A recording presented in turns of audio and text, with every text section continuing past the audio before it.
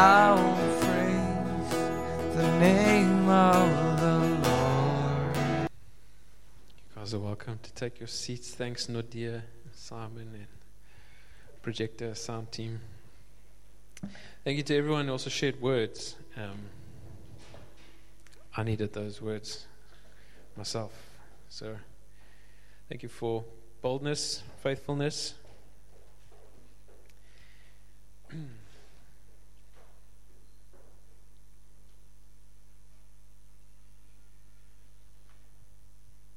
Right, good morning everyone. For those of you who don't know me, my name is Matthew. I see once again new faces that I haven't seen, so good to see you and hope to meet you sometime soon. As you can see on the screen there, we are looking at Worldviews Part 2. So those of you who weren't here last week, it was Worldviews Part 1. And I'll go through a brief summary of that just now, but before I start,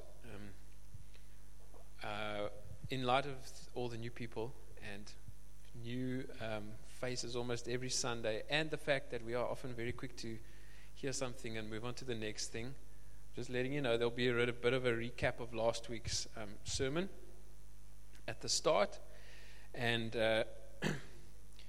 really to help us to, you would have picked it up in some of the other preaching this year, when we are prone to take something in, say, oh wow, that was great, how cool. Next week, even the next day, something else, new teaching, new this, new that. So we are taking it slow. So if you are frustrated with that, it is intentional. I haven't just been lazy to use the first half of last week's sermon. It's a deliberate step. Okay, so last week we spoke about worldviews, and we'll also briefly recap the definition of a worldview, but what we also looked at last week was, before we get to worldviews, we set the scene for apologetics. That, in short, being the requirement that we defend our faith. Okay, apologetics means a defense of the faith. We looked at examples of this in Scripture, the first one being there from Acts 19, and this is Paul, and it says, and he entered the synagogue and for 3 months spoke boldly, reasoning and persuading them about the kingdom of God. In 17, so he reasoned in the synagogue with the Jews and the devout persons, and in the marketplace every day with those who happened to be there. We see elsewhere in Acts, Paul reasoning, arguing, persuading, defending. And it was to the Jewish people, and it was to Greeks, and it was to whoever was in the marketplace. There is a place where we need to articulate very clearly what we believe, which by necessity means we also sometimes need to articulate what we don't believe. Okay, so that's why, hence a worldview sermon. As I mentioned last week, it's maybe something we typically would look at in Bible school or something like that. But there is merit in us as a congregation looking at it together. So that in summary is apologetics. Paul did it all through Scripture. We will need to do it. Okay, next slide. That we looked at last week. Even as we examined some other worldviews, we saw that there are exclusive claims that Christianity makes. If you read Scripture, very soon you pick up on some exclusive claims. Jesus says a lot of things in black and white, and he doesn't leave us a host of options. He says it's either this or that. Christianity is full of that. And other worldviews in the world also make claims that are in conflict with that. So, if you didn't know it already, there will be clashes of worldviews. Our worldview will be assaulted, and there will be a war of worldviews, if you like. Next slide. In 1 Peter 3, we see the same thing. We looked at Paul arguing, persuading, and everything like that. But Peter also says, but in your hearts, set apart Christ as Lord. Always be prepared to give an answer to everyone who asks you to give the reason for the hope that you have. But do this with gentleness and respect, keeping a clear conscience, so that those who speak maliciously against your good behavior in Christ may be ashamed of their slander. If we can go to the next slide, we highlighted a few aspects. Oh, is there another slide after that? No, go back a few. Is that 1 Peter 1 happened twice? Okay. Even if it doesn't matter. I'll underline it here. if we look at the scripture, there are a couple of components that we see there, as we saw last week. Those who speak maliciously against your good behavior, conflict. Not everyone likes Christians, I don't know if you've realized. And no one really likes what scripture has to say either, or not everyone. So they will speak maliciously, fact of life. And working backwards, Peter is saying there's a way that you articulate what you believe, and there's even a way that you interrogate other worldviews. It's gentleness and respect. The thing about a worldview is that it's really, really deep. You know, if someone comes to say what you believe about life and life hereafter and meaning of life, everything is a complete lie, that's quite something. It's quite something to tell someone.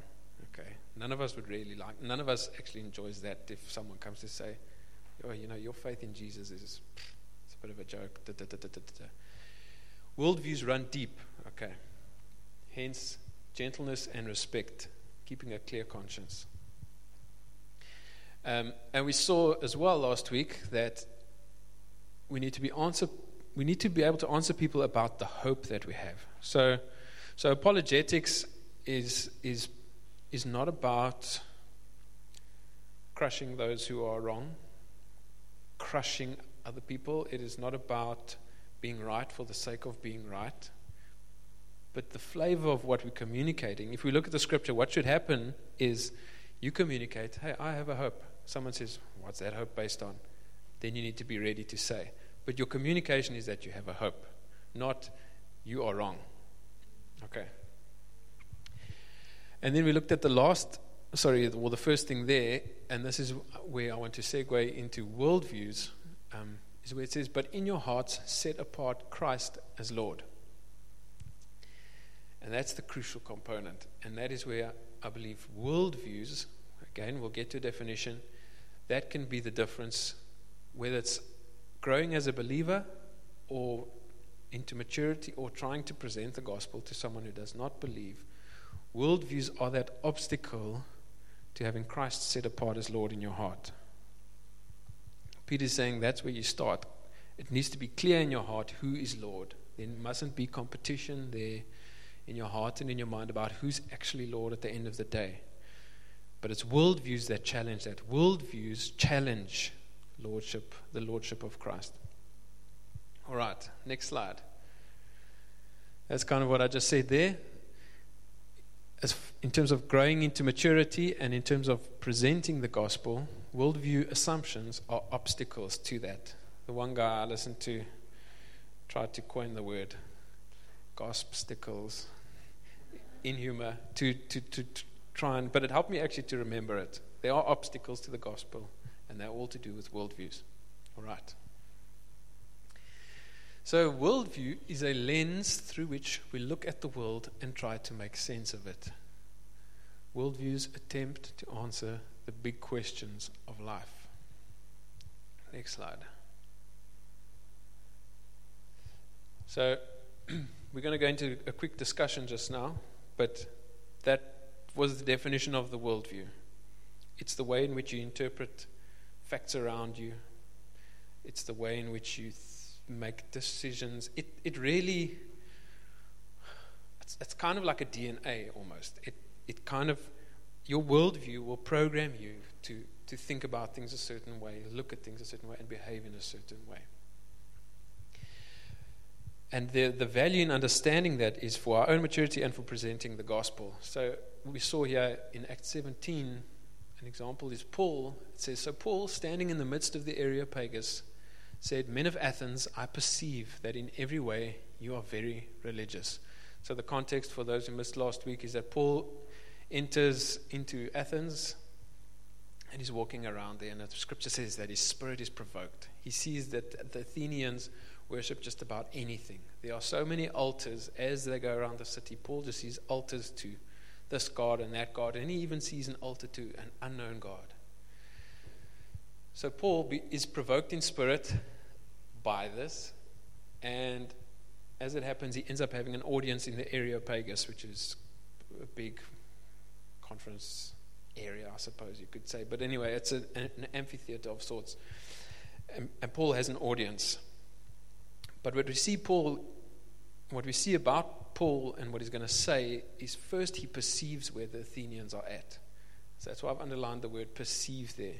Paul, walking around, could see where these Athenians were at. He could see, brothers, I perceive, men of Athens, I perceive that you are very religious. By virtue of all these idols that are here, you guys quite like to worship things. And then Paul latches onto the unknown God altar. He says, okay, I even saw an altar that says to the unknown God. Paul, let me tell you about a God that you don't know. And then he presents the gospel. And many people actually believe. So that perception is why it is good for us to have an understanding of worldviews. And again, not all of us need to become apologists or philosophers or things like that, but it's healthy to have a perception and an understanding of the world we live in and the ways in which people look at that world. Okay, next slide. So before we go to discussion, we also highlighted that, maybe this is the one that's got all the underlining on. Gert. Yes, okay. In Colossians, Paul is writing to them and he says, I say this in order that no one may delude you with plausible arguments. For though I am absent in body, yet I am with you in spirit, rejoicing to see your good order and the firmness of your faith in Christ. Therefore, as you received Christ Jesus the Lord, so walk in him, rooted and built up in him, and established in the faith, just as you were taught, abounding in thanksgiving. See to it that no one takes you captive by philosophy and empty deceit, according to human tradition, according to the elemental spirits of the world, and not according to Christ. So what we see in Scripture here is what we've highlighted, what I've underlined there. Paul established a church in Colossae and was writing to them, and he was writing certain things to them for their help. He says they were established in the Lord. They'd been rooted and built up in him, established, just as they were taught. So Paul taught, and by sound and healthy doctrine and teaching, they became established and firm in their faith. But Paul says that will come under assault. That's something you need to protect. And he says, and that's why he's writing to them, because other things will come to disrupt that firmness of your faith in Christ. They will offer alternatives. And the thing about them is that Paul says that they are plausible. That's the scary thing. If someone comes to you and says, actually, Father Christmas made the earth, you're not likely to believe it because you don't believe in Father Christmas anyway. Okay, so there's some arguments that are not plausible. No one would really believe them. But the danger is the plausible ones. That on the surface they appear to make sense, they are attractive, they are seductive in what they are saying. So there is a sobriety and a vigilance that we need about this. Plausible arguments will come to turn us away from Christ, would come to challenge Christ being set apart as Lord in your heart. The ultimate thing is that Paul says they are empty. So that's an encouragement. They are plausible on the surface, but when you really interrogate them, they are empty. But there is a work to be done. He says, see to it. See to it. There is a defense. There is a dressing up with armor, a readiness to resist that we need to have against plausible arguments that come to disrupt our firmness of faith in Christ. All right, next slide. So these are the questions that worldviews attempt to answer or deny, or some would even try and ignore these questions. But most human beings, when we're not too distracted, we think about these things. And there's something to be said for distraction. A lot in the way we live in our society, whether it's the real intensity of our jobs or the availability of content and media, whatever it is, there are a lot of things to distract us from. I mean, it would be quite interesting if we did a poll, how many of us had really thought about these deep questions the last while. So I want to say to you that just because you don't ask the question a lot doesn't mean it's not a question. You might just be distracted. And the whole world can be distracted. But deep down, when you slow down a bit and interestingly, often suffering is the thing that would wake us up from our slumber. And in that way, it's a graciousness sometimes it's good to suffer. I don't want to get into a sermon on suffering because that's like it's quite complex. But suffering will often wake us up, and we'll ask these questions. Does God exist? How did everything begin? Who am I, and why am I here? Am I living a good life? What happens after I die? Why is there so much evil in the world, and why do we suffer?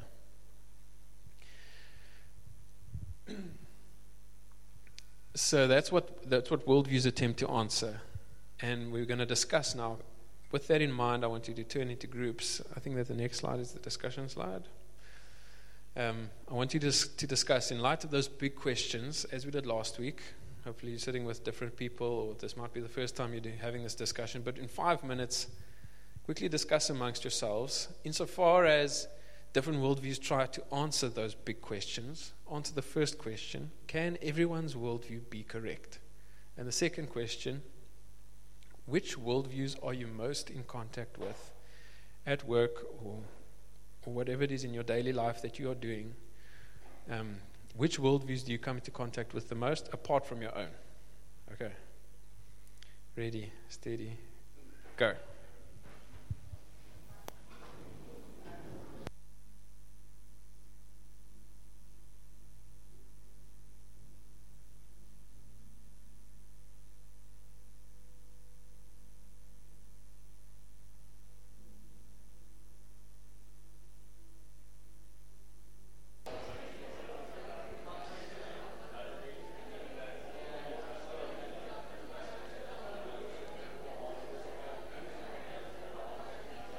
Okay.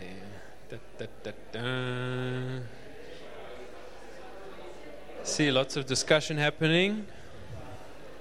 Not many of you look bored, so that's good. It's great to see people engaged in discussion. And these are good discussions to have.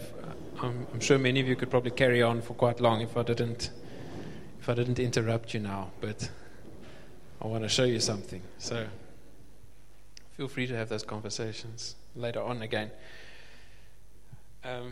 Right, so again, if I had lots of time, it would be awesome to hear what came up, but no doubt lots of ism, relativism, consumerism. Jacques came up with successism.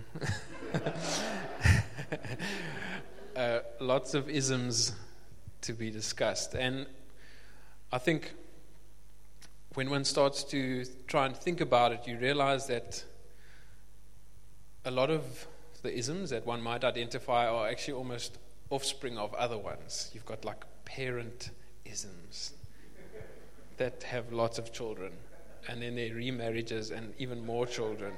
So there's a lot of that's going on. So hopefully today I'm going to explain to you how I see it. Hopefully it organizes your thoughts a little bit for you. Again, there might be philosophers in the house who could school me on this, but I'm just going to give you what I see. Open to correction and debate. All right, what is the next slide there, Gert?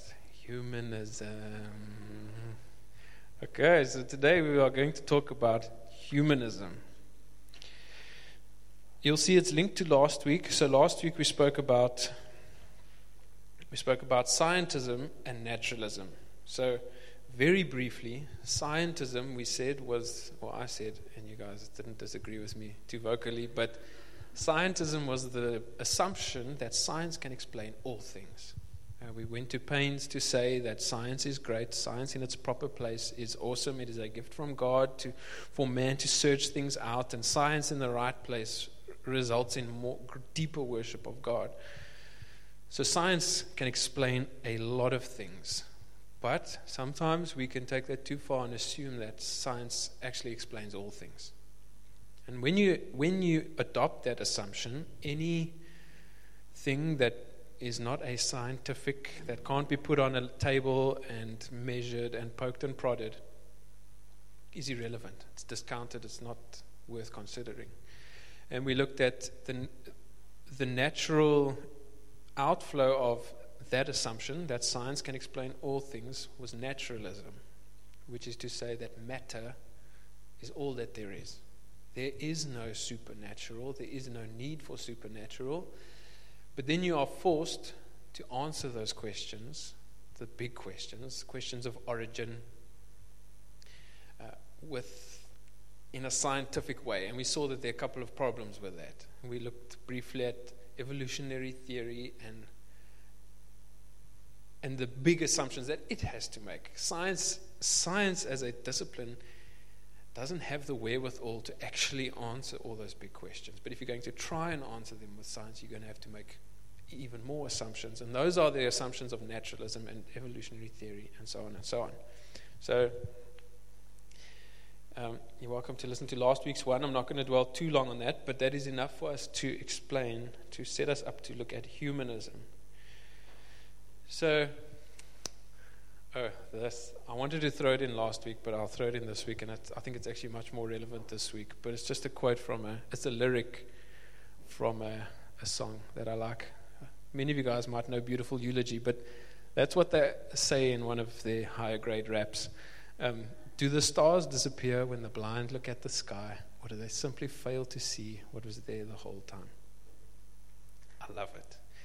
You guys might not have taken me for a hip-hop fan, but I am, but of some. I'm talking like the higher grade raps. I've heard Beautiful Eulogy in Godfrey's house before. I know he knows it. Not the nonsense that's on radio. One has to marvel sometimes at the absence of content or depth when you switch the radio on. Anyway, sounding like an old man. But that's a great quote. I won't over-explain it. I'll just leave it there for you guys. But it, by analogy, it exposes a lot of things about assumptions that we would make and the way that we live truths or accept lies because that's all we know. And we assume, because that's all I know, that's all there is. Okay. But it's not. So, before we talk about humanism, I want to say here, before we could get to definition, it is actually really hard to define. Even if you read up on it and read up on other philosophers' critiques of it, it's quite difficult to define. Even if you go onto Humanist International's website, which I did as part of research for this, they've got a page there of definitions, and they range from like very scientific type of rational definitions to very political, airy-fairy type of nice, warm, fuzzy definitions of humanism. So there are hundreds of definitions. And I actually had a thought on this. Part of it is probably because at its root, it's rejected authority higher than man's. So man is the highest authority in humanism. But then you've got a problem. Who puts me in authority over you? Who puts you in authority over me? Who made you God over me? Is a question that the humans would have to ask one another, because we're all on that plane. We've eliminated a higher being. How do we answer questions of authority now? Is it whoever's cleverer? Is it whoever's richer? Is it whoever's got the most power? Who's got the most votes? That's why it's quite difficult to define. But in the end, we do have a definition. I went again, Humanists International. And this is their minimum statement on humanism. Humanism is a democratic and ethical life stance that affirms that human beings have the right and responsibility to give meaning and shape to their own lives. Humanism stands for the building of a more humane society through an ethics based on human and other natural values in a spirit of reason and free inquiry through human capabilities. Humanism is not theistic, and it does not accept supernatural views of reality. So there, very clearly stated, as the minimum statement, all the humanists got together in International Alliance and said, these are the things here. If you want to come and say, if you want to introduce a supernatural component, you're not humanist anymore. It doesn't feature. So you can't have both.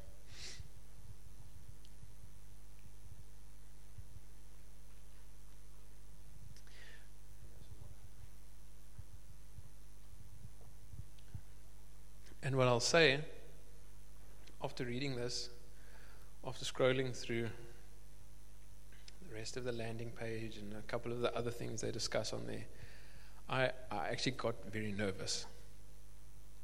I started to get a little bit, And I think the scary realization that I had was when you read through that, you see all the nice pictures of everyone smiling and patting one another on the back. I realized how close it is to a lot of what I would hold as good, as valuable, as worthy. The things that they aspire to, the values that humanists would have per definition. I was a little bit shaken by how close it was to some of my own beliefs.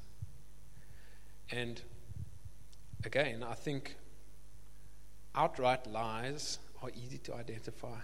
Outright absurdities are quite easy to let go of.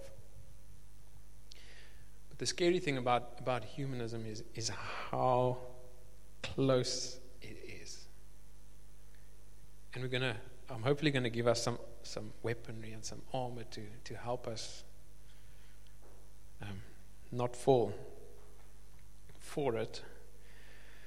But it is extremely, extremely seductive.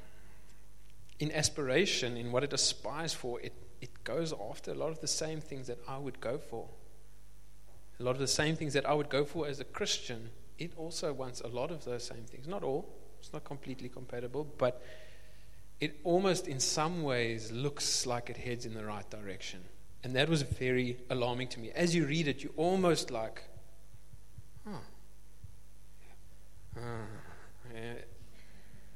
you find that all of a sudden the plank got very narrow that you're walking on. And when you read it, I started to realize how entrenched it is in Western culture and outlook, which is ours. It is entrenched. It's almost like Western society cannot not think like a humanist. It is programmed in such a deep way. And as we'll look at it later, in many ways it is a religion of its own. Some people will call it a civic religion. It is a religion of the people. Having removed supernatural authority, what can we come up with? And that is what humanism is. It is a civic religion. Man has come up with a framework to answer the big questions of life, to do things in life, to make decisions in life. And not only that, it is entrenched in institutions. It is institutionalized. Universities, educational institutions, even things, this was interesting to me, things like the United Nations. I always had a bit of a suspicion of them, but not keen on them. But International Humanist Association is a core advisor to the United Nations. And a lot of these other organizations that exist because they attempt to answer the question, okay, God is off the scene. How can we as man achieve what is good and right apart from him? So man really attempts to answer that question, and he sets up institutions to try and achieve those ends apart from God.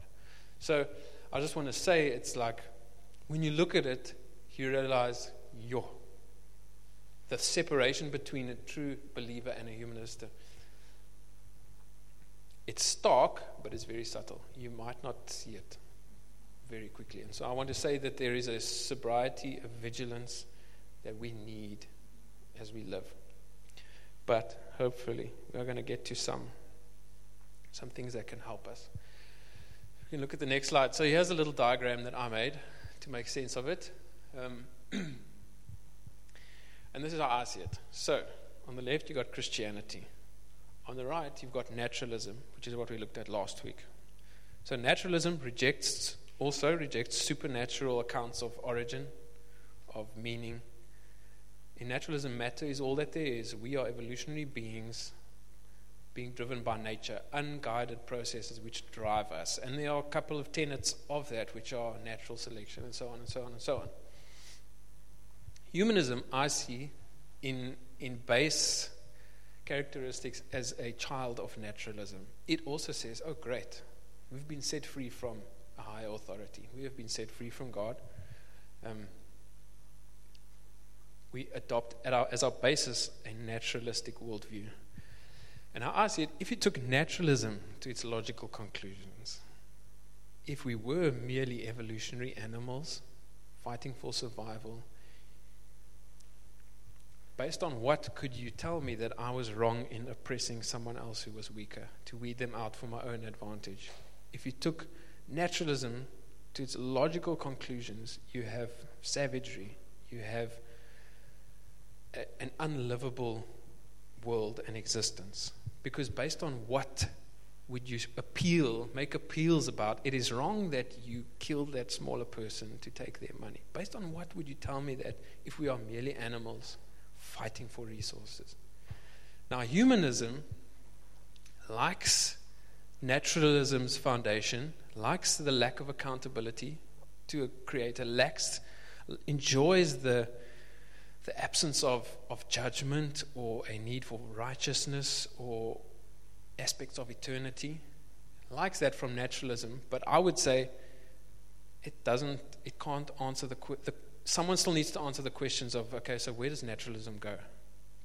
Humanism, I believe then, and you'll later see I saw on the website, it's literally spelled out like that. Humanism you need a sense of right and wrong. You need ethics, you need morals, you need to understand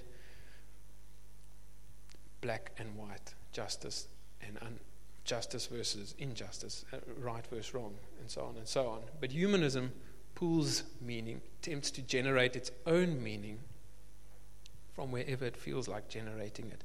So the humanists will say, we believe in the inherent value of human beings.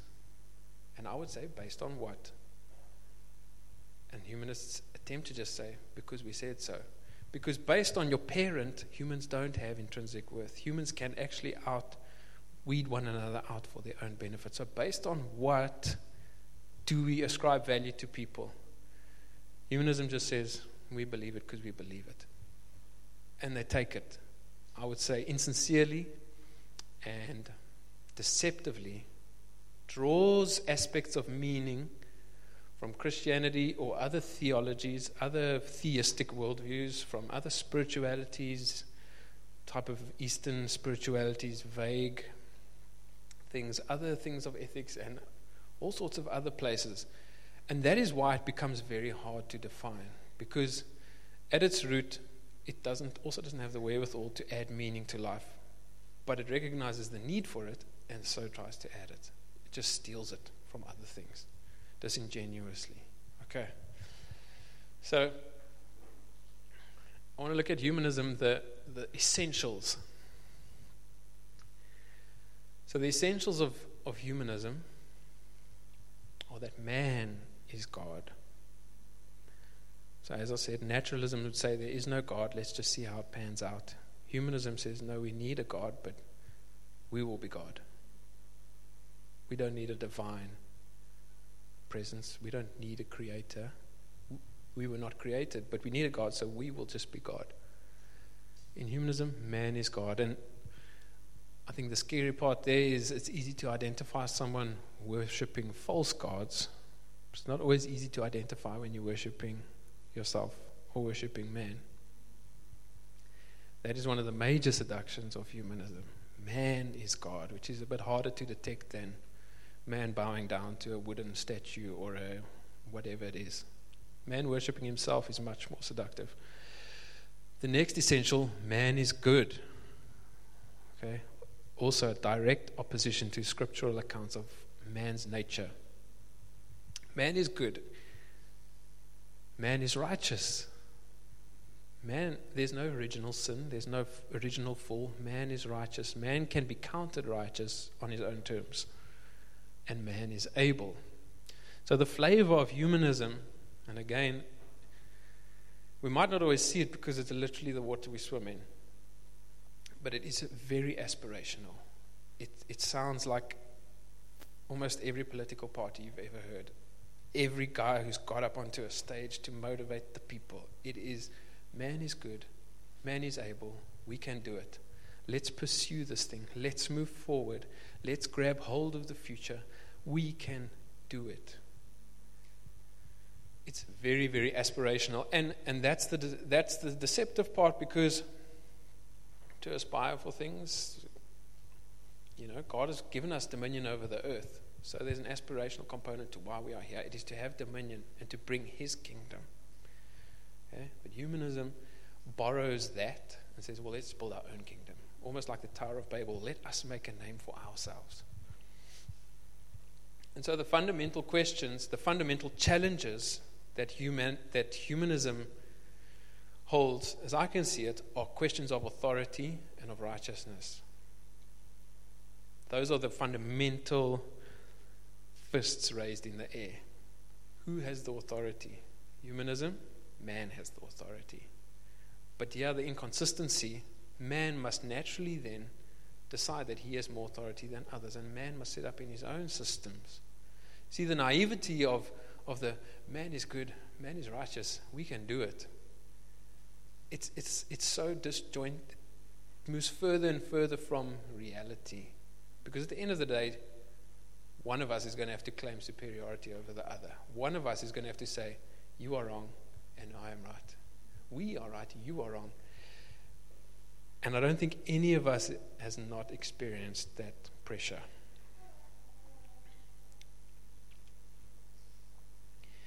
So, I tend to think in earlier times, humanism is not merely, there's no God, there's no accountability, let's have a party.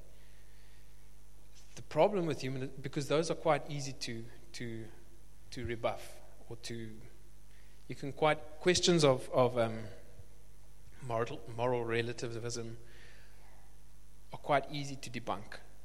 You can't have everyone deciding what's right or wrong in his own eyes. But the thing about humanism now is it says, no, we've actually got a framework for right and wrong, and we came up with it. We discovered it on our evolutionary journey, and we've collectively decided what is right and what is wrong. Yet it still retains a very relativistic nature. As we can see, it's always shifting. What's right and wrong is always shifting. And from a Christian's perspective, more and more wrong is added into the right category, and more and more right is moved over into the wrong category in the humanist's theology. Yeah, I suppose they can have a theology because there is a God, it's man. And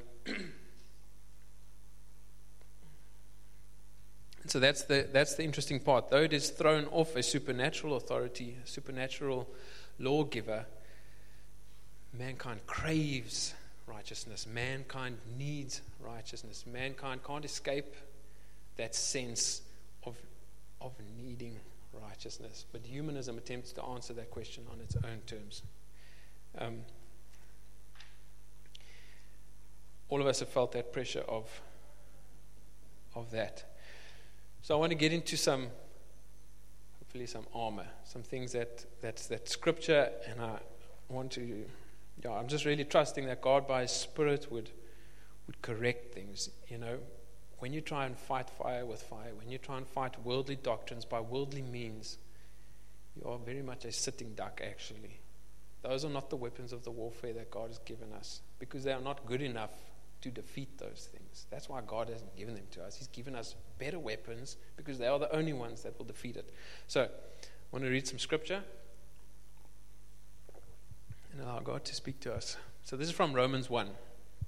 This is one you can put on your fridge. It's going to help you stay the course. Okay. For the wrath of God is revealed from heaven against all ungodliness and unrighteousness of men, who by their unrighteousness suppress the truth. As we mentioned last week, and very characteristic of humanism is a suppression of the truth. The truth is there. It's not that it's not known, it's just suppressed. For what can be known about God is plain to them, because God has shown it to them. For His invisible attributes, namely His eternal power and divine nature, have been clearly perceived ever since the creation of the world in the things that have been made. So they are without excuse. For although they knew God, they did not honor Him as God or give thanks to Him, but they became futile in their thinking, and their foolish hearts were darkened. Claiming to be wise, they became fools, and exchanged the glory of God, of immortal God, for images resembling mortal man, birds and animals and creeping things. Therefore, God gave them up in the lust of their hearts to impurity, to the dishonoring of their bodies among themselves, because they exchanged the truth about God for a lie, and worshipped and served the creature rather than the Creator, who is blessed forever. Amen. In that passage, we see a couple of things. Scripture is saying that God's eternal nature as Creator, as an authority over us, as our Maker, is clearly perceived. Scripture is saying there's no doubt about it. The only way you cannot believe that is to deny it. Humanism is a denial of that. It has no proof to stand upon. It is simply a denial. It just says, no, we won't accept that. The other thing I want to draw attention to us as believers is when it says they neither glorified, honored him as God, or gave him thanks. And I want to say for us as Christians, honor and thanksgiving as Christian disciplines are an immunization in a way. They are, if we can keep those things steady in our lives, there is hope. God can still speak to us, because as long as we still honor God as God, and by definition understand ourselves as man, God can speak to us. God can protect us. God can lead us. And the thing about it, as we discussed as we said in worship, it's God's due. Honor and thanksgiving are due to him, regardless of our feelings, actually. Whether we feel like thanking him, or whether wherever we might think we are in terms of honoring God and thanking him, really that's if we're going to say, I don't feel like it, therefore I won't, we are going to end up worshiping our feelings. Those are his due, regardless of where we are at.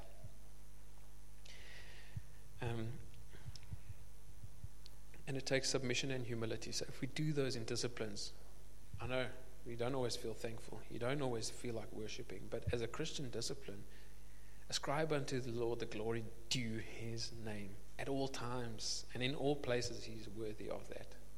Okay, and it's an act of submission and humility on our part when we bring that to him, despite our feelings, when we choose to worship him rather than our feelings or whatever our flesh is trying to tell us to do. And then that'll keep us on the track. The other things that we see in that passage are, Paul talks about it as futile thinking, darkened hearts, claiming wisdom, but in reality it is foolishness. So again, it looks a certain way. It claims wisdom. It's a lot of thought. It's a lot of reasoning, a lot of thinking. But Paul is saying, once you've let go of God as the authority, once you've decided that you're not going to honor him as God, or you're not going to thank him, you can be thinking 1,000 thoughts a minute, but it's futile thinking. You can have all sorts of great aspirations in your heart, but your heart has become darkened. He's saying it is a deception. And again, the word that we see twice there is exchange. They exchanged the truth about God for a lie. They exchanged the immortal for the mortal. Again, to the point that humanism is a denial. It is a conscious, there's a deception, but there's a conscious exchange. I'd rather not have this. I want this. Exchanging truth for a lie. And right at the end, we have the heart of it, the heart of humanism, worshipping and serving the creature rather than the Creator. It's been swapped around in humanism. You have the Creator and the creatures who bring worship to him. Humanism says this. No, the creature is at the top. Now, as long as we can remember that we are below the Creator, there's hope. But as soon as we start just putting the creature just that little bit higher, we're on the track of humanism. And Romans is really great for this in general. I would say Paul lays all of this out. The truth about man. And I did a sermon last year on sinful man when we looked at the pillars of the gospel, but central to understanding the gospel is understanding who man really is apart from God. Scripture says one thing, humanism says the complete opposite. Scripture says we are born into sin. There is no one righteous, not one. Humanism says no, man is actually righteous. Man is actually good. If he really tries, he can be good. And it completely rejects the Bible's definition of man. Romans is a great book to keep you in reality. And then, true righteousness. I'm going to wrap it up quite soon, but as I said earlier, humanism attempts to answer a question of righteousness. And I want to allude to something that we preached on last year. But first, let's look at Romans 14:17. For the kingdom of God is not a matter of eating and drinking, but of righteousness and peace and joy in the Holy Spirit. And at this point, I want to hark back to a sermon that Debbie had last year. And it really came out of intercession, where we felt God show us that there were 3 torpedoes coming towards us. Towards the city from a submarine out there. And we basically understood God to be saying to us that the 3 torpedoes that would come against us are consumerism, religion, and humanism. And the scripture that it speaks to this scripture, because consumerism offers you a false joy. God says there is joy for you. Consumerism says no, joy is over here. Religion offers you a false peace. God says that in my kingdom there is peace. Religion says, no, there's also peace over here. In humanism, God says, I have righteousness for you. In Romans, he says, you are sinful beyond measure, but I have righteousness for you through my Son. Humanism says, there's actually an alternative source of righteousness. And as we've said, it's man establishing his own righteousness, and we're all familiar with those various forms of it. Okay? I don't think I even have to name them, but all of us have sat in those things at work. We've felt it driven from the top at work. The values of man's righteousness, the values of modern society, be it tolerance, be it diversity, be it things that, again, when they come from the correct source, are good. To tolerate and love your neighbor is a biblical command. But when man says, this is our standard of righteousness, and when you fall short of what we define here, never mind that it'll change in 2 years' time or even less, you are not righteous. Okay, so that is the crucial thing, and there's a lot of pressure on us to conform to the world's standard of righteousness. And I just want to repeat that when the locus of wisdom on what is right is with man, you're in big trouble. Because that's where it is. The righteousness of our day, of our culture and society, is one that has been contrived by man. But Paul is saying, as we read there in Romans, he's saying when man is the locus of wisdom, you're in trouble. It's coming from futile thinking. It's coming from foolishness upon foolishness upon foolishness. It's coming from darker, darker, darker, darker. Man cannot be trusted as a definer of righteousness. But man does in our society. And it's no wonder that it is warped. Many of us have been outraged at the latest proclamations of what is good, what is acceptable, what is right in the eyes of the world. Many of us, you cannot believe it. You cannot believe it that pedophilia would start to be considered a sexual orientation rather than a defective part of your mental health or whatever, you know. Many of us have been outraged to see a progression of decay. Things more and more wrong being put into the right category. More and more right being pushed out. So the world will relentlessly pressurize us to accept that righteousness. And an image that I had in my mind is I saw 2 ships, 2 big ships, one tethered to the other by a rope.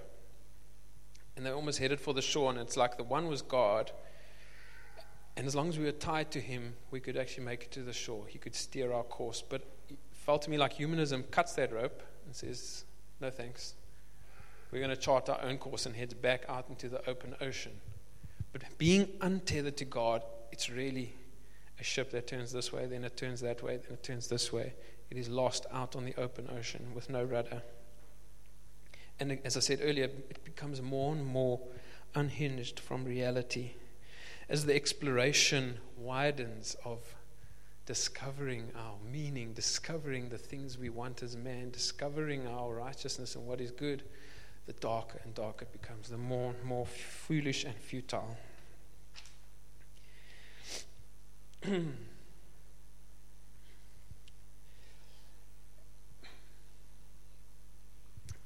And as I say this, I hadn't always seen this, but I really believe God is showing it to us through that intercession, through that sermon. A lot of things clicked into place for me because I knew humanism was you rejected God, you put yourself as God. But then I thought, okay, so those guys then assume that anyone can do what is right in his own eyes. But actually, no, it's a step further. Humanism says, no, there is right, but we define it. We define it. And that has opened my eyes to so much of the pressures that are upon us to accept a different righteousness, to strive for a different righteousness. And yeah, I might be exposing my own, lack of wokeness or not wokeness. And let me just tell you, before I dig a hole for myself, I came across a term last year called virtue signaling. I was like, wow, okay. I wondered why for so many years when you see someone, hey guys, I'm XYZ, I recycle and I'm vegan and I'm this, or I'm this and I'm this and I'm this, or whatever it is. You can be a vegan by conviction from the Lord. That is beautiful. But so much of what we see out there is people advertising their virtue, saying, hey guys, everyone, just take a look how righteous I am. Next person comes, and there's attack on that, and then their friends come and say, no, I am righteous. No, yeah. And it's maybe a silly example, and I don't think I don't want to talk about virtue signaling, but I just want to say something clicked into place for me when I realized that humans still desire righteousness. You've cast off God, but you still desire righteousness. You just want to do it for yourself. And that pressure is out there. That pressure is out there for all of us to advertise our righteousness, to make sure we fall on the right side of what is being decreed as righteous in the day. This is what is seen as righteous at the moment. There's great pressure for you to make sure you fall on the right side of that. And I just want to say, when man is defining righteousness, you have no business as a believer even worrying about that.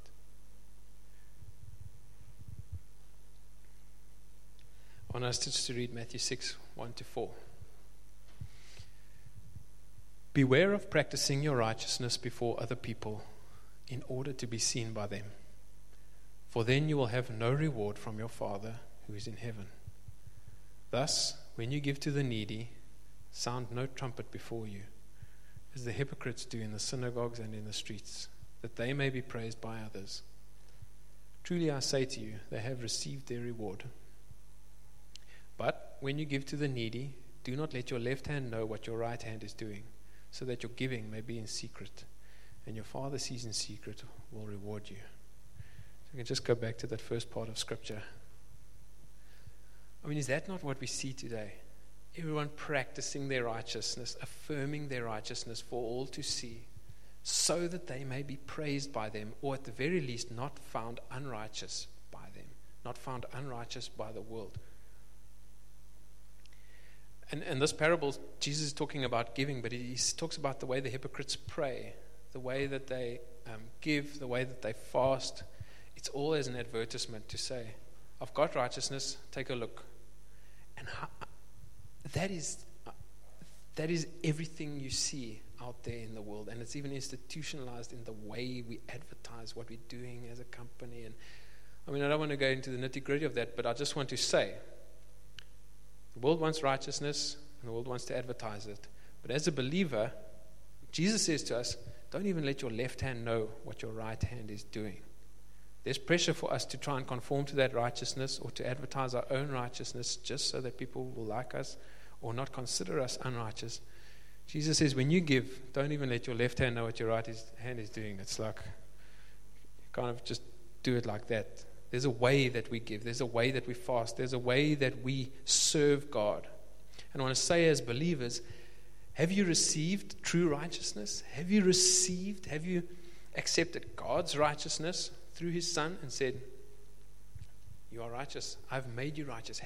If you've received that, why?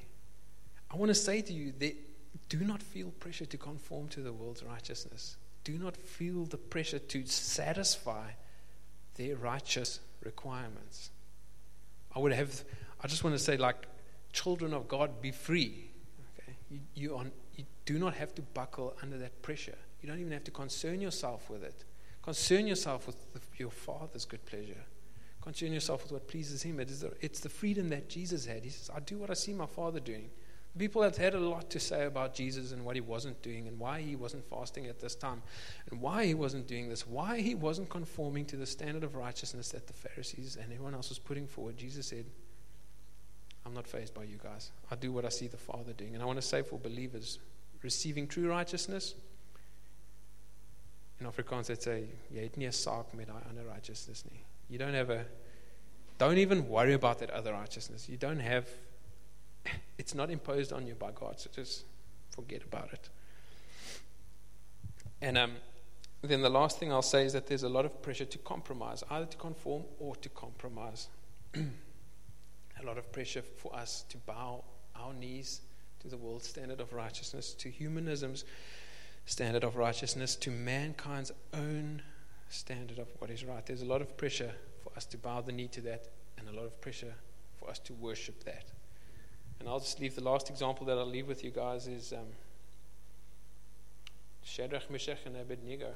They were serving in a Babylonian kingdom, which is very much the kingdom that we serve. You'd have to say a lot to convince me that we were somehow a Christian society. Yeah, there are Christians in society, but the way our society is geared, run, government, whatever it is thoroughly godless, thoroughly humanistic, thoroughly Babylonian in that sense. And many times we will be pressured, the same way that Shadrach, Meshach, and Abednego were pressured to worship the things that government worshipped, or that society worshipped. We will face those same pressures. And as I said, Christian, do not conform. I want to say, in light of those other pressures, do not compromise. Trust the Lord and trust the Lord. And when I say that, really, the Holy Spirit is our helper, our advocate, and our guide.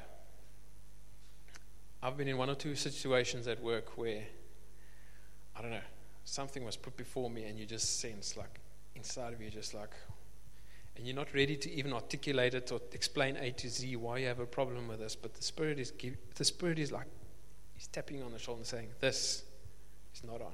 And you can respond. And I want to say that it also came up in a discussion with Malalam. He had a similar thing. Sitting in a meeting, something came up and was put forth. The Holy Spirit is the first one to tell you, listen, this looks like delicious fruit, but it is not from God.